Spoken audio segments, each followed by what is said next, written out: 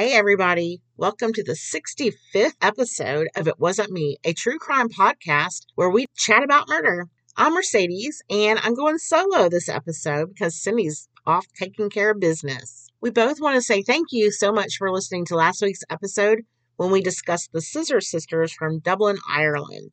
If you haven't listened to us before, then you have to know that our show can often be horrifying and graphic, and we'll also use a lot of offensive language.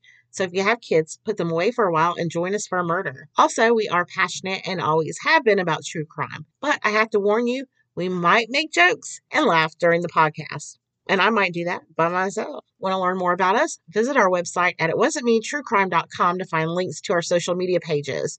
We drop a new episode every Friday morning, so subscribe to our podcast on your favorite platform so you don't miss out. Thanks for listening. And if you are even slightly entertained by the Southern charm amongst us, please leave us a 5-star rating along with a comment. And if you're not that impressed and you want to complain, please reach out to us. Let us know what you think that we should do to improve ourselves. Also, spread the word and recommend our podcast to your friends and family. We certainly do appreciate y'all. All right, so this week I'm taking you to Washington State, where we haven't been yet. We've been all 49 other states. We just and a few other countries, but we hadn't been to Washington yet. So that's where we're going this week. And I don't know, I'm always attracted to great stories about people, but horrific acts of violence. And this is another story of domestic violence. And just like the other ones that I've done already, Brandy Bernard and the Kaler women and Jennifer Farber-Dulos and can't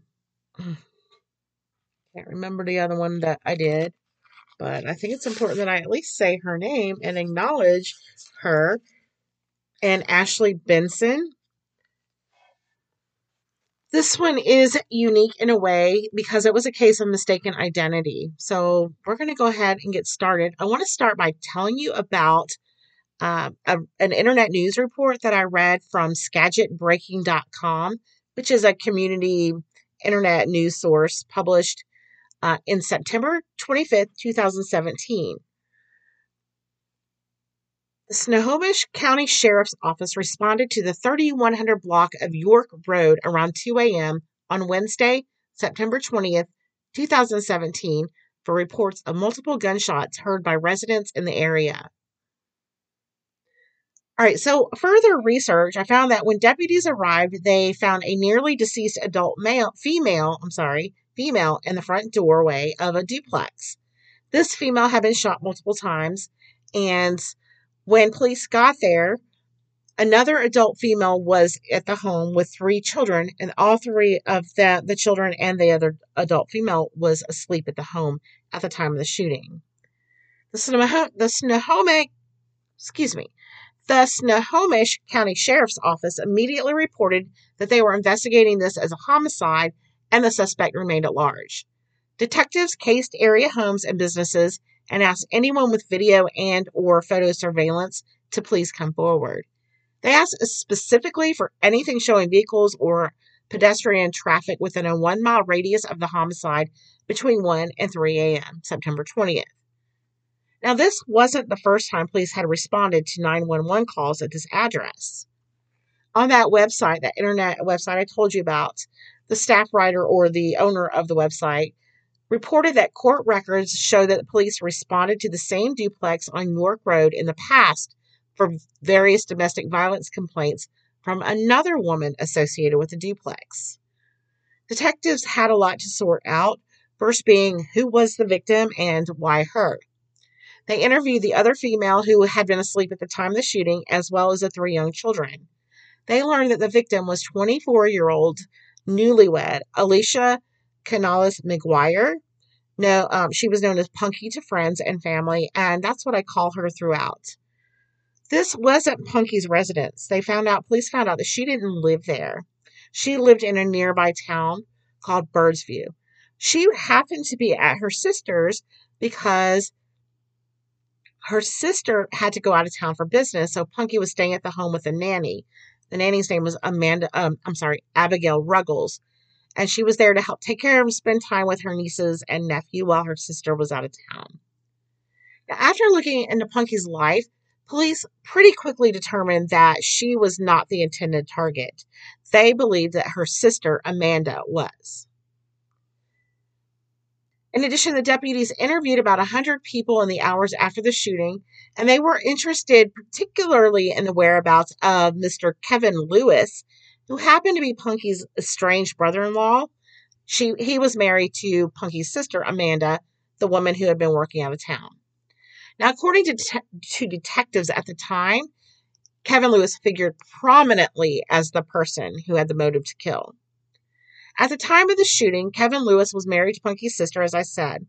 Amanda and Kevin were in the midst of an abusive, violent divorce and custody battle over their 3 children. The two were married in July 2009, but they didn't have a happy marriage. According to Amanda, Kevin had been controlling and psychologically abusive toward her regarding her friends, her clothing, her appearance, her daily activities. She and Lewis had lived as a couple in their Linwood home until 2016. At that time, she moved out of the bedroom and into the downstairs office. So they lived in the same home, but they slept in separate rooms. And when she was awake, she refused to be in the same room as him. She later testified that she stayed where Lewis wasn't. When their home suffered water damage in November 2016, she took the children to a hotel and Kevin stayed at the house or wherever. One night he showed up at the hotel. He showed up at the hotel on November 17th, wanting to spend time with his family. Well, she's like, fine, you can hang out with the kids. I'm leaving.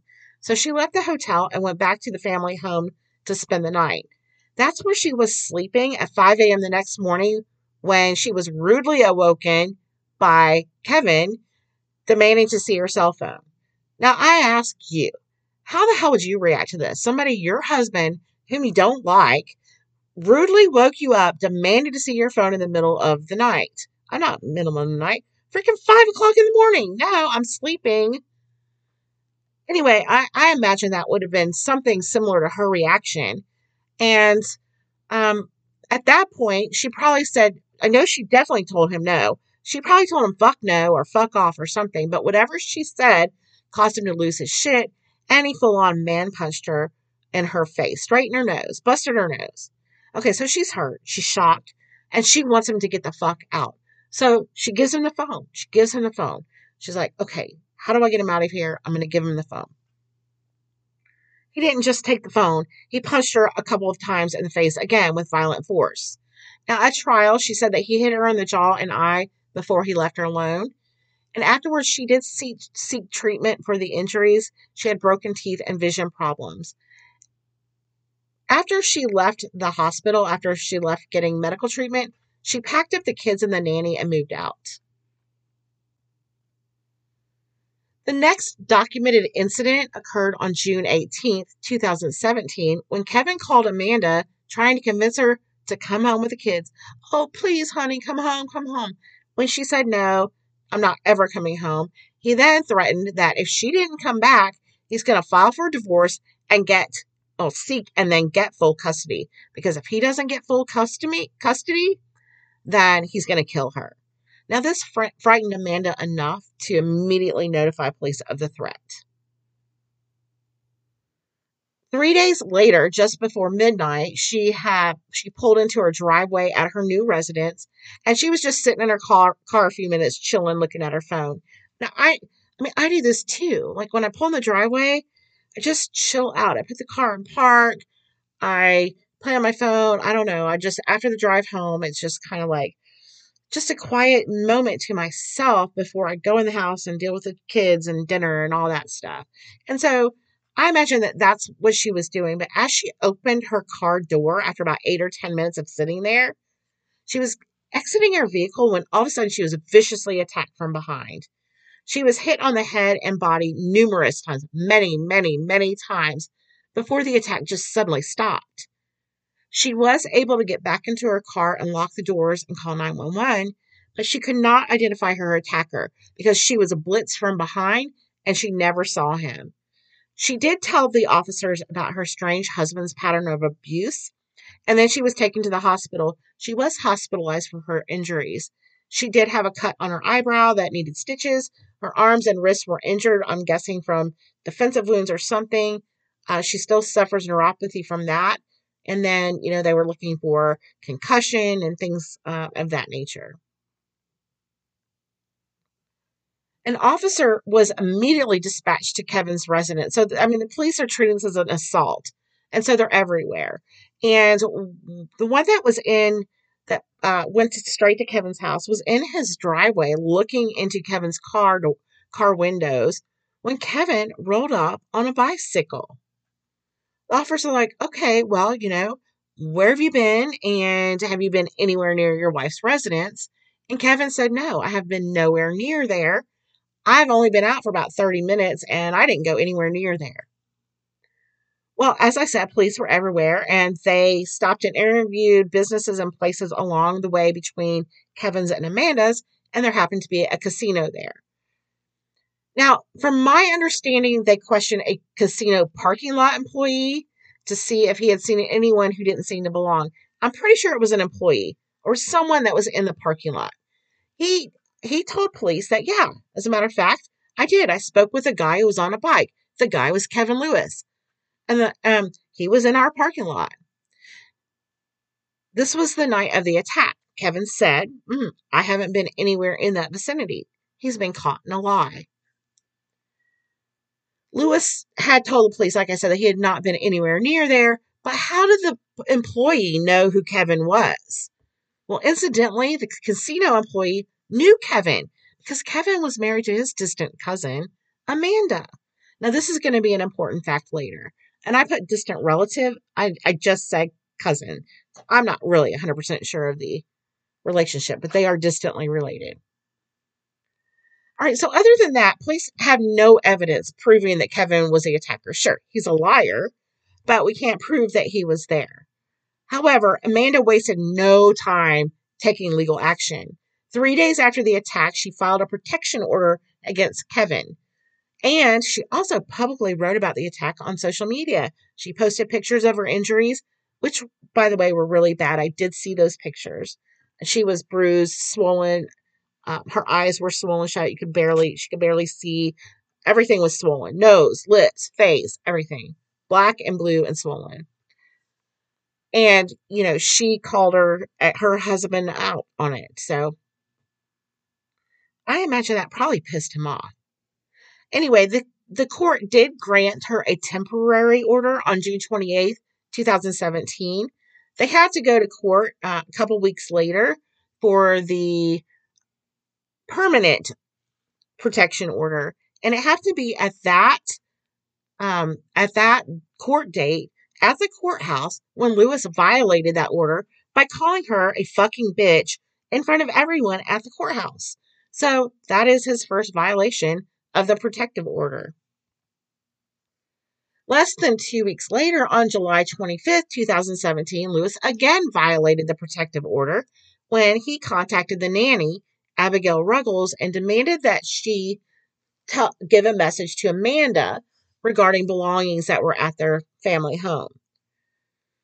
Ruggles later testified that when she went over to the house to retrieve the items, Lewis backed her into a wall, pretended to box her on both sides of her head, and then he shot her with a finger gun, put his fingers up and pow, pow. When she got home, she was shaken up. She told Amanda what happened, and Amanda immediately reported it to police. Kevin filed for divorce and custody of the children, and everything went as quiet as far as I can tell the rest of that summer. Now, I'm sure it wasn't, but it's not documented in court documents or newspaper articles.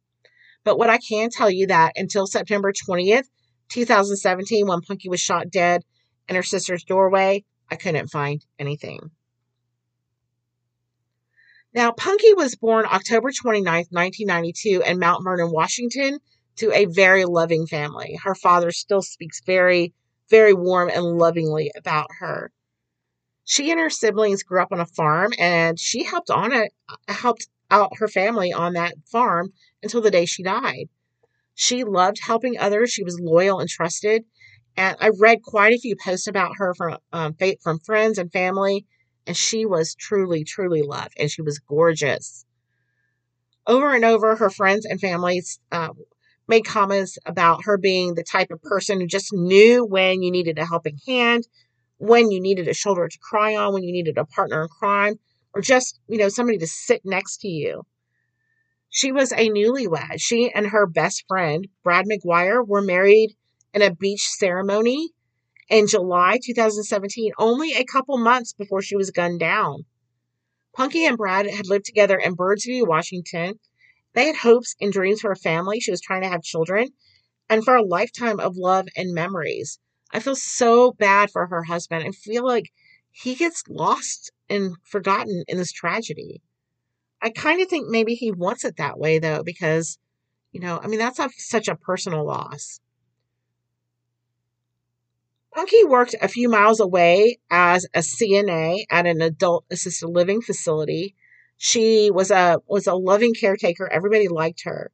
She gladly offered to stay with her nieces and nephew while her sister was on a business trip in New York. And when she clocked out from her late shift that evening, she drove straight to her sister's. So it was natural that she would be the one to open the door at 1:55 a.m. because she had just gotten home. It was September 20th, 2017, and everyone else in the house was asleep.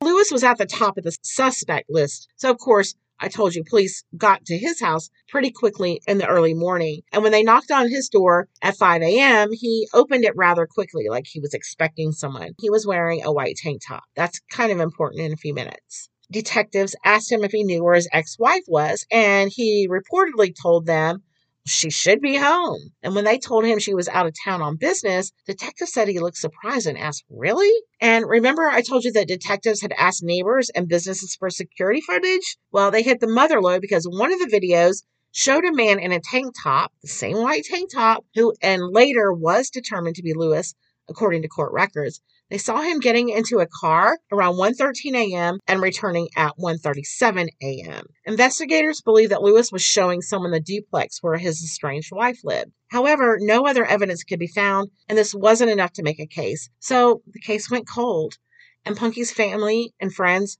prayed for justice. I cannot imagine the fear, grief, and anger that Amanda had when she heard the news from her dad, who called her as soon as he learned that Punky had been shot at Amanda's. He knew that those bullets were not meant for Punky. Amanda's sister was murdered when it should have been her, or, honestly, should it really have been? Shouldn't have been either of them. Her home was a crime scene. The murderer was still free. The murderer was most probably the father of her own children, who was still a major threat to her. At some point, Amanda and her children went to a domestic violence shelter, and this is what she wrote on her Facebook page. Domestic violence services of Snohomish County was incredible. I was so hesitant to call at first, and actually it was my lawyer who set them up for me. I was blown away by their facility. My kids and I stayed there for a few weeks while I was in hiding, and it was so safe and secure, clean, private, exceeded my expectations in every way.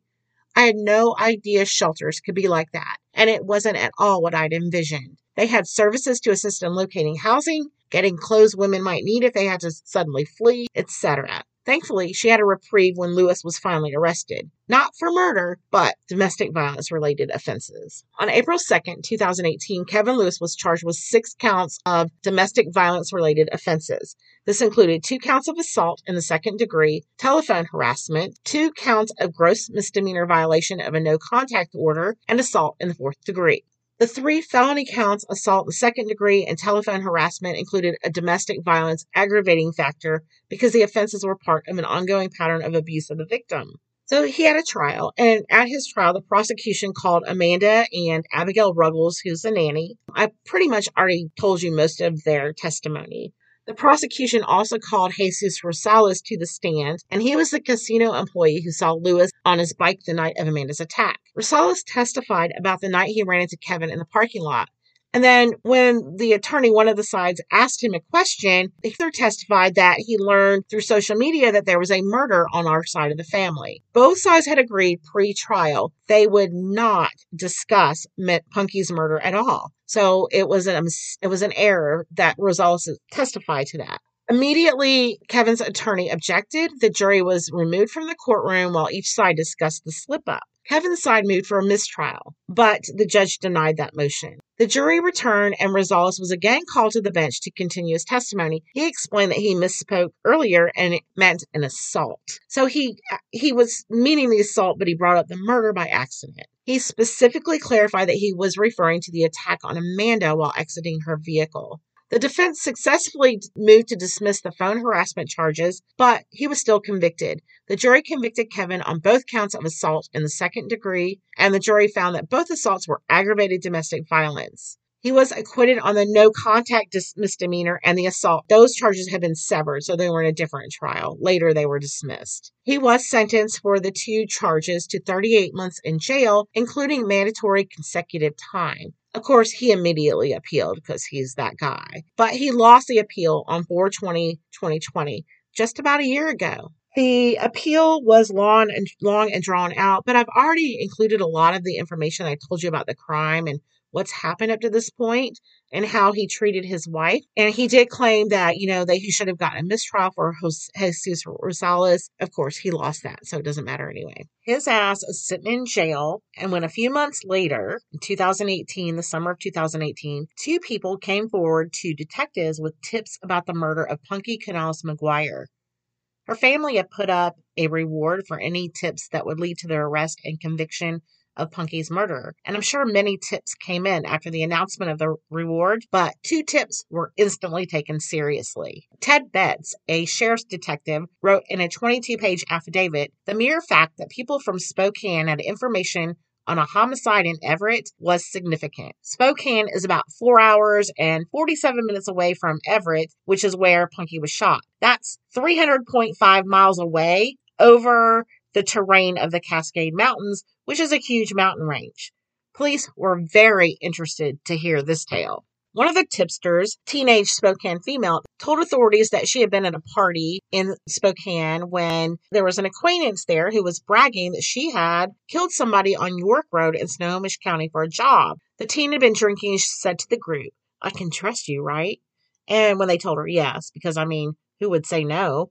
The teen told them that she'd been hired to kill somebody in Snohomish County on York Road. The tipster said that the girl claimed she and her boyfriend at the time, Jaredon Phelps, were offered $10,000 by a baby daddy to kill the woman, but they ended up being paid about $2,000. The girl further said that she knocked on the front door, and when the woman opened the door, Phelps came around the corner shooting the woman. The girl said she then took the gun out of her boyfriend's hand and shot the woman herself, just to make sure she's dead. Police couldn't immediately find the girl who said this at the party. Every name that they tracked down turned out to be an alias, but, they couldn't find her. But they could find the name Jaredon Phelps. He was somebody they could work with because you see, he is a cousin of Kevin Lewis, who happened to be married to Amanda, whose sister Punky was shot in the doorway. What a coincidence, huh? Investigators moved pretty quickly doing the things they do, gathering evidence, interviewing witnesses, pulling search warrants, scouring phone records, analyzing web searches. They determined that Phelps had lived in Spokane during the time of the murder. Phone records put him driving from eastern Washington to the Everett area hours before the killing. Phelps' cell phone left Spokane around 8:30 p.m. September 19, 2017. His phone used a cell tower a half mile from the crime scene, which was only minutes from the shooting. Phelps' phone never traveled west of the Cascade Mountains before or months after the shooting. So why the hell was he over there? Happened to be right when Punky was killed. In March 2019, sheriff's deputies got warrants to look at Phelps' Google history, which was quite revealing. Lewis started searching for Everett shooting today and similar keywords for almost 24 hours straight, beginning at 6:26 a.m. September 20th, 2017, the day Punky was killed. Phelps also posted a video of himself early September 20th, 2017. Looked like it was taken in a hotel room. The video was timestamped just 4.5 hours after the murder of Punky, and it showed Phelps fanning out over $2,000. His post, which he posted, said expletives is in parentheses. I can just imagine. Just insert your favorite bad word there. Expletives, and never guess what I did for this check. Jaredon Phelps, 20, was arrested in early April 2019 at his home in Tacoma, Washington for first-degree aggravated murder and criminal conspiracy to commit first-degree murder. Also charged were Kevin Lewis, who was already in jail for the domestic violence charges, and the female, who was 16 at the time of the shooting, who they determine's real name was Alexis Hale. She was a frequent runaway from New Mexico, and I could find no information about her. She did have numerous aliases, so it took a while for police to locate her. She was arrested and placed in a juvenile detention facility. When Phelps was arrested, he fessed up. He told police that his cousin Kevin Lewis had offered him $2,400 to get his ex-wife out of the way. Lewis was pissed because his wife was granted custody of the kids, and he was ordered to pay her $800 a month in child support. And remember, he had threatened her that if that happened, he would kill her. Phelps said that he and Lewis haggled over the price of the hit. The first offer had been $1,500, but Phelps and Lewis finally agreed on $2,400. Phelps said that Alexis provided the gun, and he gave her $200 of the $2,400 payout. Phelps's phone contained countless pictures and videos that showed him going on a spending spree in the hours and days after the shooting. He bought clothes and shoes. He paid for a manicure, and when the arrests were made, Punky's dad told People magazine she had just got married and was trying to get pregnant and have kids, and it was all taken from her. She got married in July, and she was dead in September. And I'm saying this, Jaredon Phelps, he was getting a manicure. He's a piece of shit. Amanda Canals also spoke up after the arrest. She said, Alicia is what I want people to remember. She was an amazing sister, an amazing friend to a lot of people, an amazing auntie. I think it's important for people to be aware and recognize red flags. And if I had maybe recognized that earlier on, my sister might still be here. Well, Amanda, maybe not. Maybe she'd be here and you wouldn't be. So please, it is not your fault. Right now, Lewis and Phelps are still in jail awaiting their trials. Each has a $5 million bond. Alexis Hale will be tried as an adult for her role in the murder of Alicia Canals McGuire. Amanda and her children and the rest of Punky's family are waiting for justice for Punky. This has been since 2017. They still haven't gone to trial. Cold for a while, and we have the pandemic. I can only guess. I'm hoping this will get started soon. I'll keep an eye on the news and keep you updated on the trials. Lastly, I want to close with a message from Amanda that she posted on her social media page last October. It's DV, Domestic Violence Awareness Month, and I feel like I haven't been doing enough lately to spread the awareness that it needs. So here we go. Trigger warning. This is a photo I took of my old home after my ex-husband tried to kill me and murdered my sister. Bullet holes, blood-soaked carpet cut out and rolled up in a bag, and drywall removed for evidence. People have asked me how long my ex-husband was abusive for when I tried to leave, and that's a really difficult question to answer when you don't recognize all the signs of abuse. He wasn't physically abusive until I tried to leave, and she has that all caps, until I tried to leave. Before that, during the marriage, he wasn't hitting me or really putting his hands on me at all.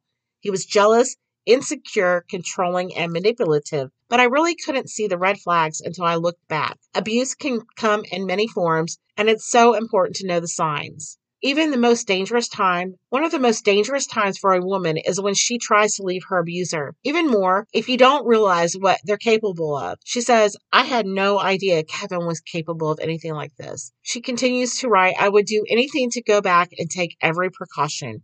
If you or someone you know is having these what-if thoughts, don't take chances. There are so many resources out there to help. And I did. I looked up domestic violence hotline. So if you or someone you know needs help, you can reach the domestic violence support at the National Domestic Violence website at thehotline.org. I went to their website and a security alert pops up instantly on their page. It says internet usage can be monitored and is impossible to erase completely. If you're concerned your internet usage might be monitored, call us at 800-799-SAFE.